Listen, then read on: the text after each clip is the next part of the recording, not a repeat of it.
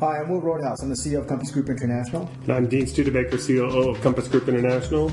And today's podcast is going to be geared towards retirees or anyone that's looking to expat themselves into a different country, whether it's a second world country or a third world country, one of these emerging markets. And today's podcast is going to be kind of an update on where we feel is the best countries to retire or live, so you're not necessarily be retiring, live or work, doesn't matter what demographic you're in, and what countries not to go to. So it's January 2017, and these are the countries that were pros and cons. So number one is, we're not going to go too much in detail because you know how much we love Thailand, you know how much we love Costa Rica. So I'm just going to give you kind of the overview of Thailand, and DKV, Costa Rica. I don't want to name other countries. So obviously, the reason why we love Thailand, if you're planning on retiring anywhere in Asia, is because number one, it's, places like Bangkok is very centrally located. It's very inexpensive. Chiang Mai up north is even less expensive. The beach areas like Pattaya, Jomtien, or Hua Hin is also very inexpensive. You can live by the beach for literally pennies. Any of these places you can be living on $1,000 a month.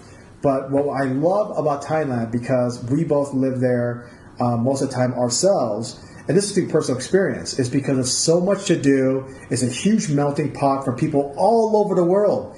And everybody speaks English in these big metropolitan cities, the ones I just named: Bangkok, Chiang Mai, Jomtien, Pattaya, Hua Hin.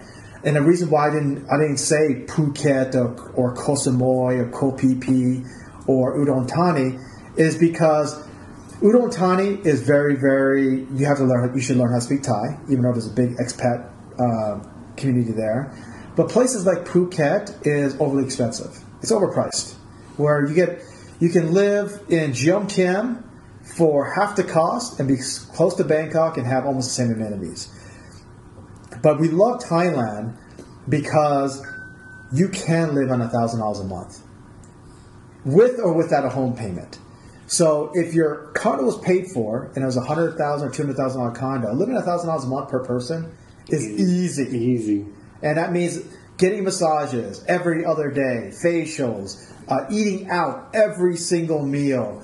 It's a 24/7 country, and the Thai people are so nice. I just love being in that country. And you're very centrally located because when you're a retiree, what's the first thing you're going to do? You're going to travel. You're not going to sit around and just wait to die, because for those people that do retire and have nothing to do, they usually die within 12 to 24 months. They just pass away because they're bored. But when you retire, you want to do shit. You want to go travel. So it's so easy to get to other countries.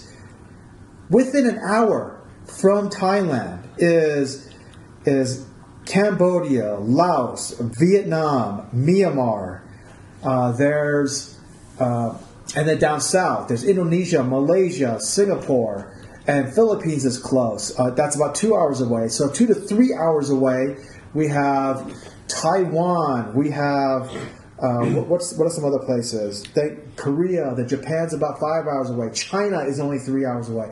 But you can go to the new Disneyland in Shanghai. There's so many cool places to go. So many. It's so centrally located, and again,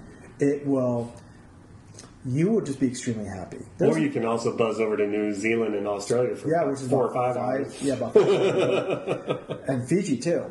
So there's lots of things to do. So that's Thailand. So if you are thinking about retiring, working or living anywhere in Asia, Thailand is the best place to go.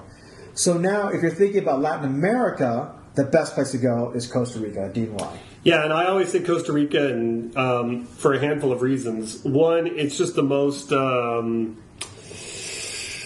It's just, again, the political stability of the country is exceptional. It's one of the more beautiful countries in Latin America. By far in Central America, it's the most beautiful. The other aspects of it is what a lot of people don't really understand, because, again, Latin America is definitely kind of a part of the world, similar to a lot of parts of Asia, where it's kind of a have